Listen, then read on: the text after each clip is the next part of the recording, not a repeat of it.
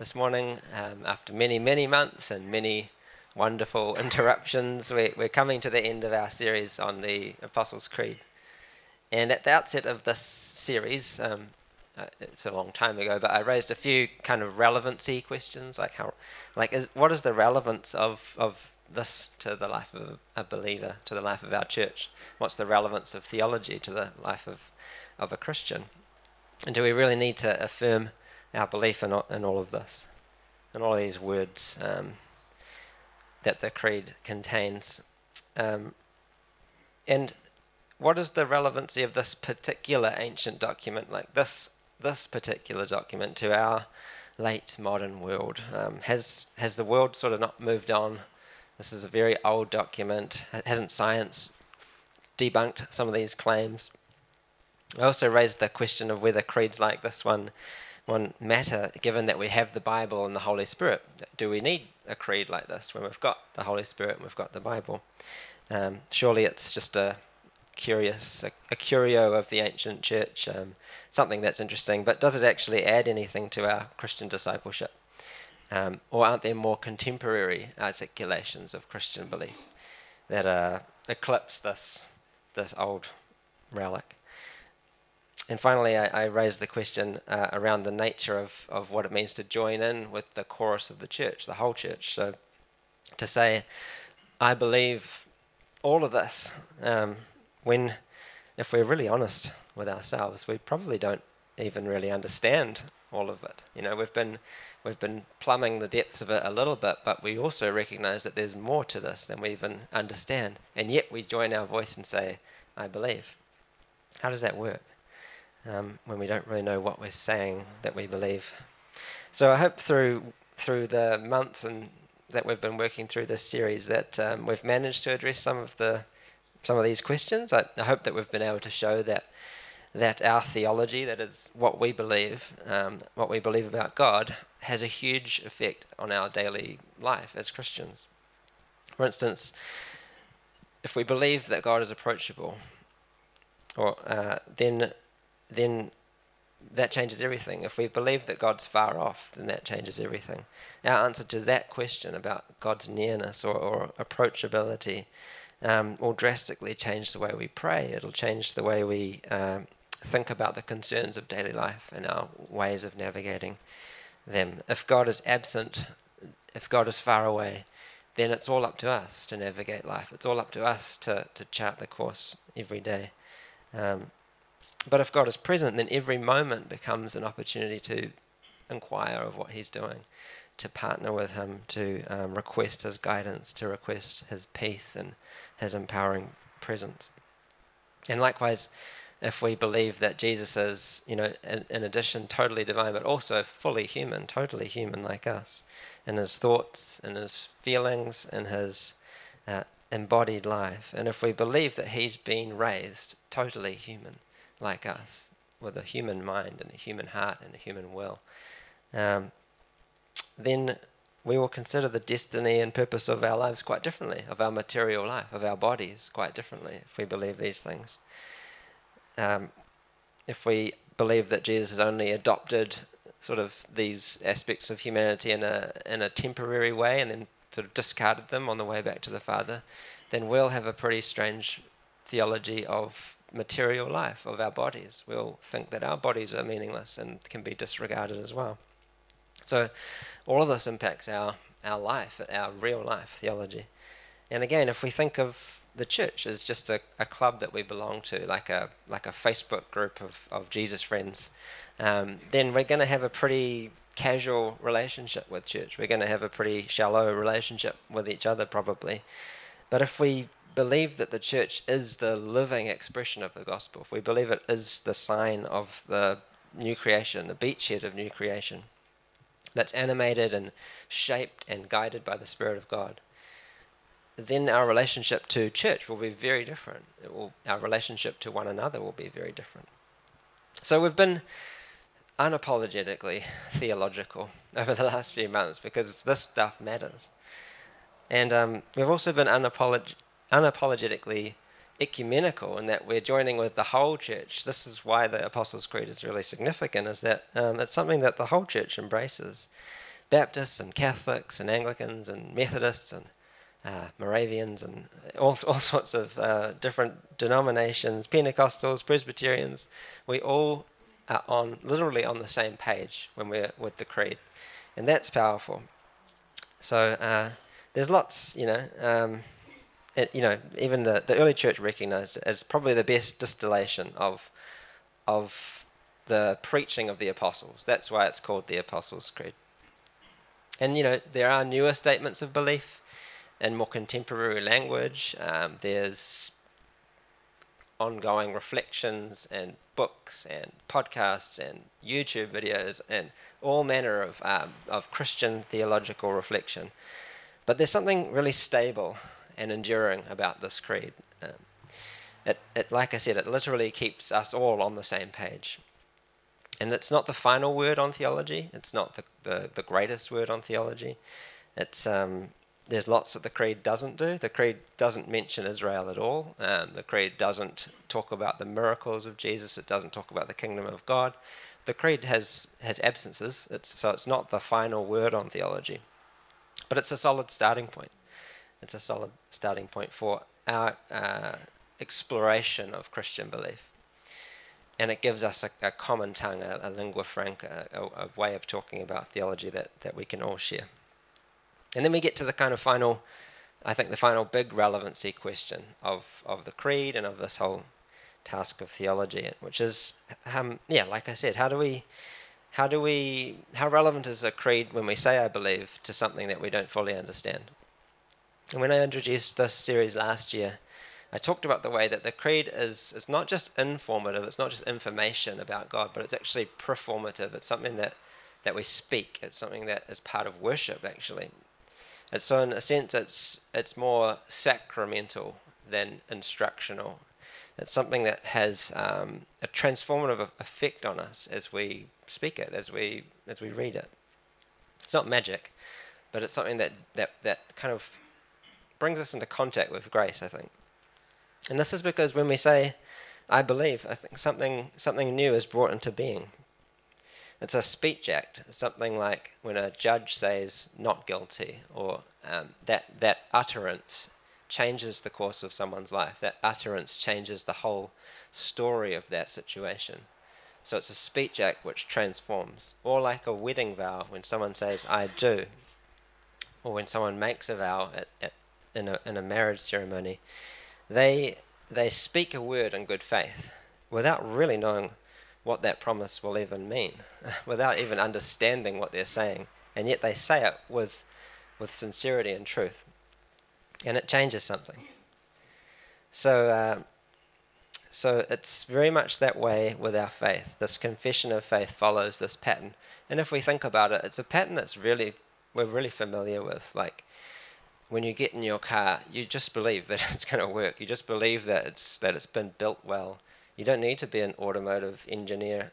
You don't need to understand all the ins and outs of mechanics. You just make a faith decision to believe that this is a well-made car. Or when you come into a building like this, you make a faith decision to believe that it's been well built. You don't have to be an expert in civil engineering because you make a faith belief. You come into the building with belief and you find understanding. And that's how so much of our life works. We can't verify or observe everything in the creed, but we take subsequent steps. We take first steps and subsequent steps into the faith.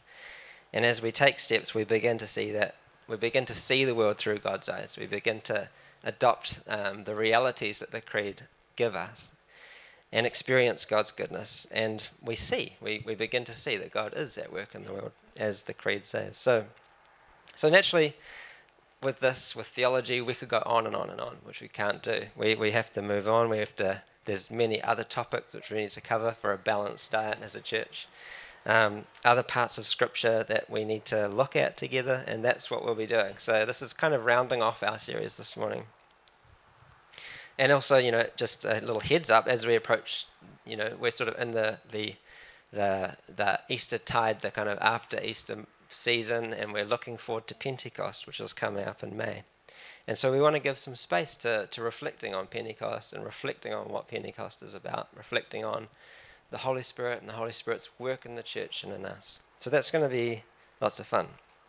But with the time remaining, I'm just I just want to tag almost on the back of some of what Pete was sharing last week, which was brilliant teaching on resurrection and the big picture consequence of and implications of Jesus raising us and what resurrection life means. So I want to talk a little bit more about that, about this idea of the world without end or everlasting life.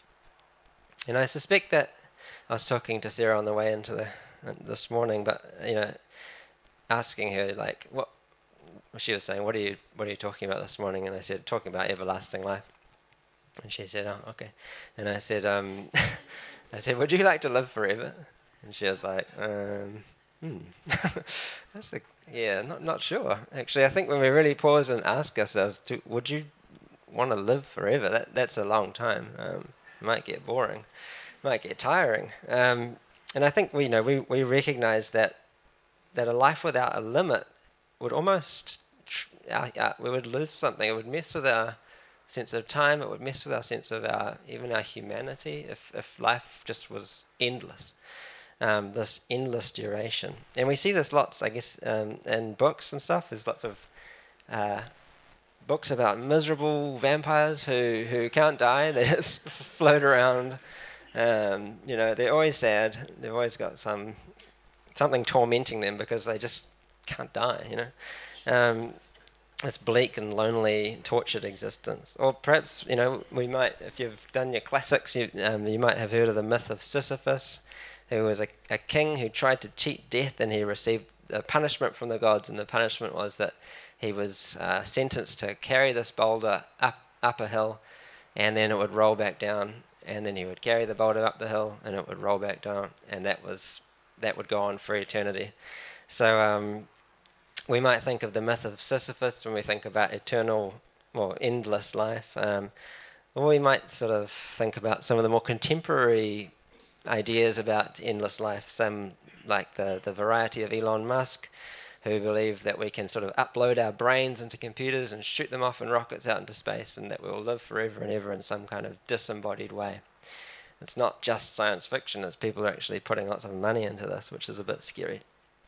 Or maybe we think of Bill Murray in his private hell on Groundhog Day, the day that goes on and on and on. If we're honest, I think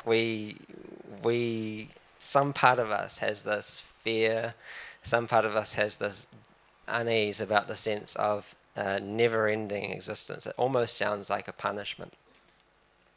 The Argentine writer Borges wrote a story about a man who drinks from this river of immortality and becomes immortal.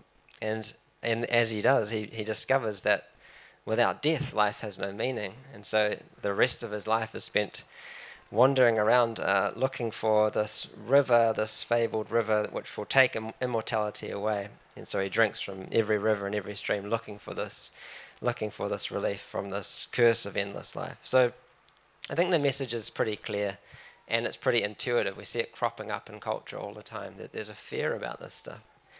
The message is that life, like duration alone, doesn't make a good life. A long life doesn't mean a good life. And life isn't made better just by stretching it out further and further and further. There's something else about life that's much more important than duration. And I think for John, I think the creed lets us down in this way, in that it talks about life everlasting, when it should probably use John's language, which is abundant life or eternal life. So abundant life in particular, I think, is a really particular Johannine vision of eternal life. So for John, eternal life is about quality rather than duration. And this quality of life is something that for John, he suggests and he makes clear that we can experience eternal life already in the here and now when we keep close company with Jesus. Eternal life is in Christ. And I think this is the true significance of such a world famous verse like John 3:16. For God so loved the world that he gave his one and only Son, that whoever believes in him shall not perish but have eternal life. So, fell off the slide, sorry. But But to believe in Christ means to have eternal life. There's no sense that that's something that we have to wait for. There's a sense that being with Christ is something that means eternal life can start with our belief. So for John, it was both the belief in God was both the doorway and the pathway and the destination of eternal life, of never-ending life. And John was the one who referred to himself as the beloved disciple. And I think he speaks from this identity of the beloved, and his understanding of life is that eternal life is this state of being in the presence of the one who loves us, this life of intimacy with Jesus. And John vouches from it, from his own experience, that this is the deep life, this is the true life, is life with God, and it's available to us right now. Whoever believes in the Son has eternal life. Not will have, but has eternal life. Or anyone who hears my word and believes him who sent me has eternal life. Not one day will have, but has eternal life. So John doesn't really qualify what eternal life is. He doesn't really describe its nature, except that it resides in Jesus. Whatever it is, it's with Jesus, who's the source of abundant life. And in his short letter, he refers to Jesus himself as the eternal life. So he refers to Jesus as eternal life, not just someone who has it, but the eternal life. He says, that which was from the beginning, which we have heard, which we have seen with our eyes, which we have looked at, and our hands have touched. This we proclaim concerning the word of life. The life appeared. We have seen it and testify to it, and we proclaim to you the eternal life, which was with the Father and has appeared to us. We proclaim to you that we have seen and heard, so that you may also have fellowship with us, and our fellowship is with the Father and with his Son, Jesus Christ. So John's eyewitness testimony of his time with Jesus is centered on his experience in a way that's qualitatively different to anything he'd experienced before.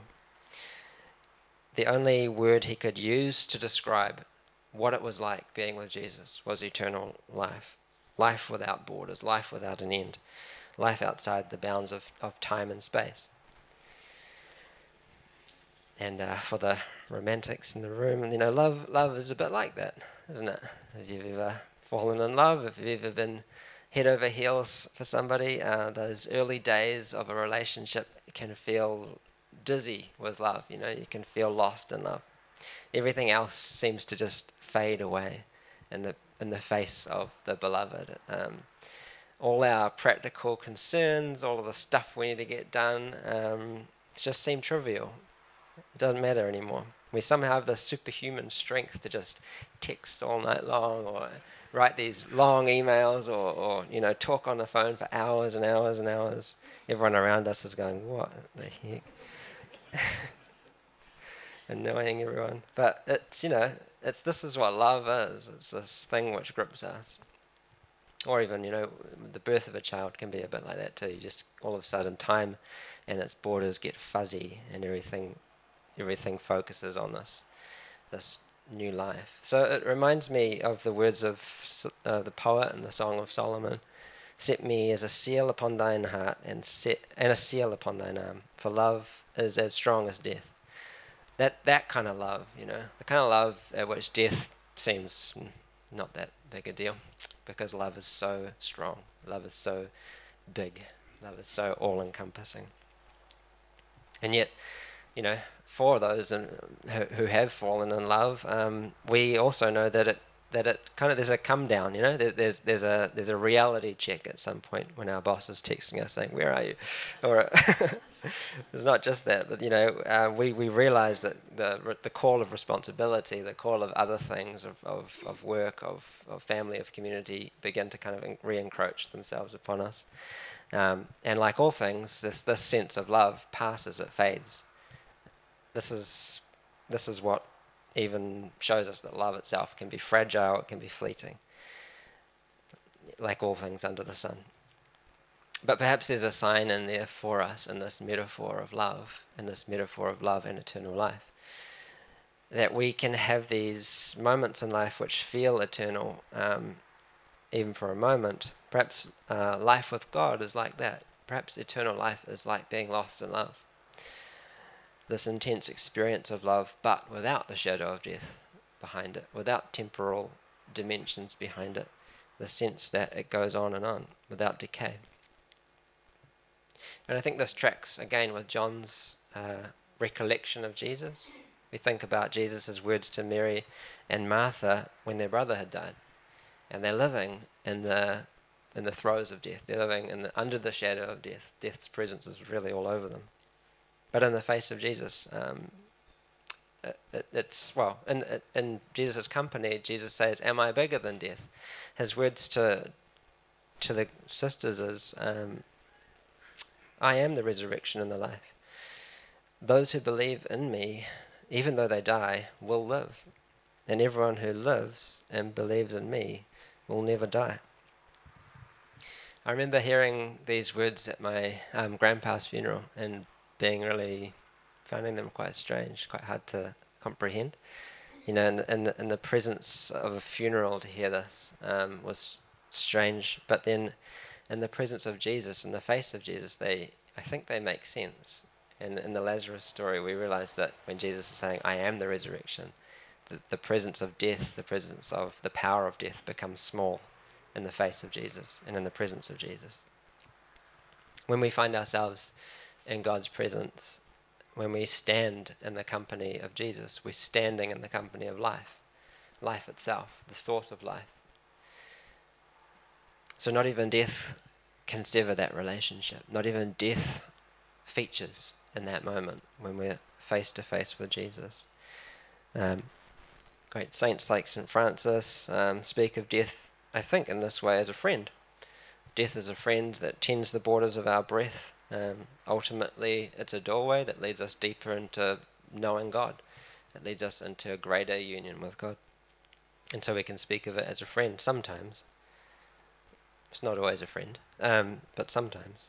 Or as the early church father Irenaeus put it, when we share in the life of God, death becomes so insignificant that we almost become forgetful about it. We forget about death. We forget it even exists. I think that might be a little bit of what John's talking about.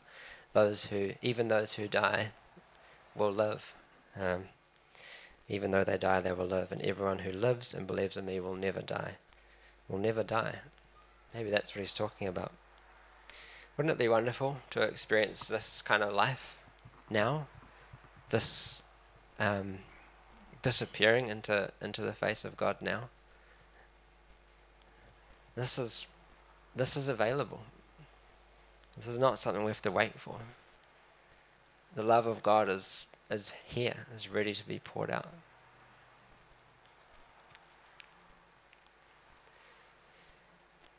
And so that's John's vision. We can pause and just let our hearts open for a moment, just to welcome God's love,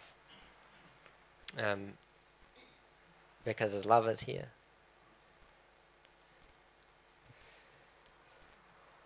But in addition to that, we also have other visions of love, other visions of life in Scripture.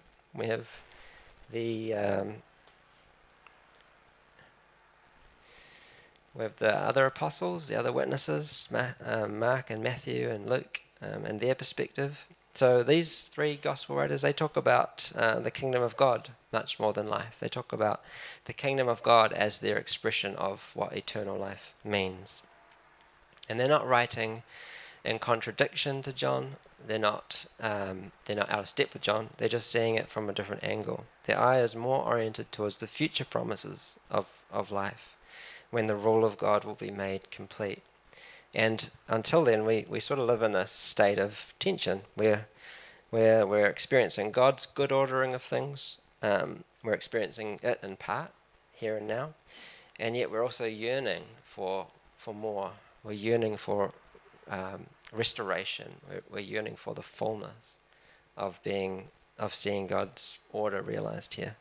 And it's vital, we are people that hold this tension. That's what defines us. That's what makes us who we are as Christians, that we live with one foot in the future and one foot in the present. And our hope is not about disappearing from earth and flying away to heaven. Our hope is in the marriage of heaven and earth. It's in the bringing together of these two realities. This is the plain biblical teaching. It's been lost, I think, in a lot of fuzzy, sentimental images of the afterlife with clouds and harps and halos. But the best kept secret of the Bible, which is right there, is that it's a holistic vision of God's intent to redeem the whole of creation, all of it. Peter, the apostle, writes, "We're looking forward to a new heaven and a new earth where righteousness dwells." Or Isaiah, long before Peter prophesied this, he saw a vision of his beloved city, Jerusalem. He saw a picture of Jerusalem being recreated as the new heavens and the new earth were rolled out. And he says, "The former things will not be remembered or come to mind, but be glad and rejoice forever in what I am creating. For I am about to create Jerusalem as a joy, and its people as a delight. I will rejoice in Jerusalem and delight in my people. No more shall the sound of weeping be heard in it, or the cry of distress." So, in short, Isaiah is looking ahead to this moment when heaven and earth marry, when we have this overlap between heaven and earth, with a new heaven and a new earth, when God makes his home among his creation. That's what we also yearn for. It's the same thing that John's talking about, eternal life, the kingdom of God. And the picture is that we'll live in a city like this perhaps, a city where God's home is here, where he resides here, where we are living our lives in the light of his presence and fulfilling the great calling that we have to be his people, to be bringing order and beauty out of creation, not just to be sitting around with endless expanse of time in front of us, but actually to be busy, to be working, to be making.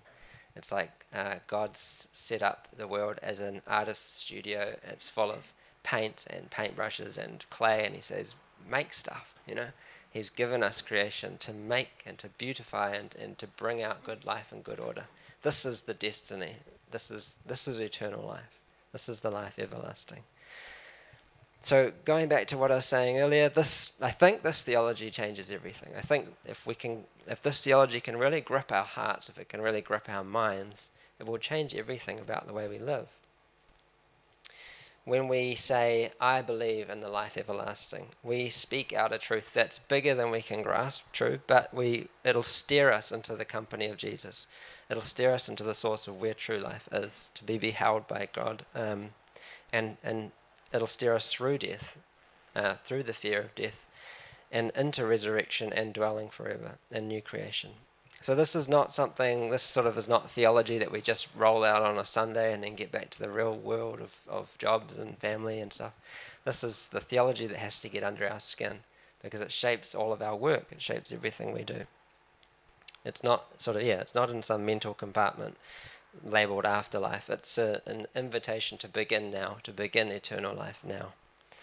So what we do with our lives today, this afternoon, what we do with our thoughts, with our minds and our hearts and our bodies today, tomorrow, and for the rest of the week, in the name of the Lord, will have an eternal ripple. It will have eternal longevity. It's not in vain. Our work is not toil that has no meaning. Or to quote Tom Wright, just to finish, a big quote, but a good one. He says, "You're not oiling the wheels of a machine that's about to roll over a cliff. You are not restoring a great painting that's shortly going to be thrown on the fire. You are not planting roses in a garden that's about to be dug up for a building site. You are accomplishing something that will become, in due course, part of God's new world. Every act of love, gratitude, and kindness, every work of art or music inspired by the love of God and delight in the beauty of his creation, every act of care and nurture of comfort and support for one's fellow human beings, and for that matter, one's fellow non-human creatures. And of course, every prayer, all spirit-led teaching, every deed that spreads the gospel, builds up the church, embraces and embodies holiness rather than corruption, and make the name of Jesus honoured in the world. All of this will find its way through the resurrecting power of God into the new creation that God will one day make.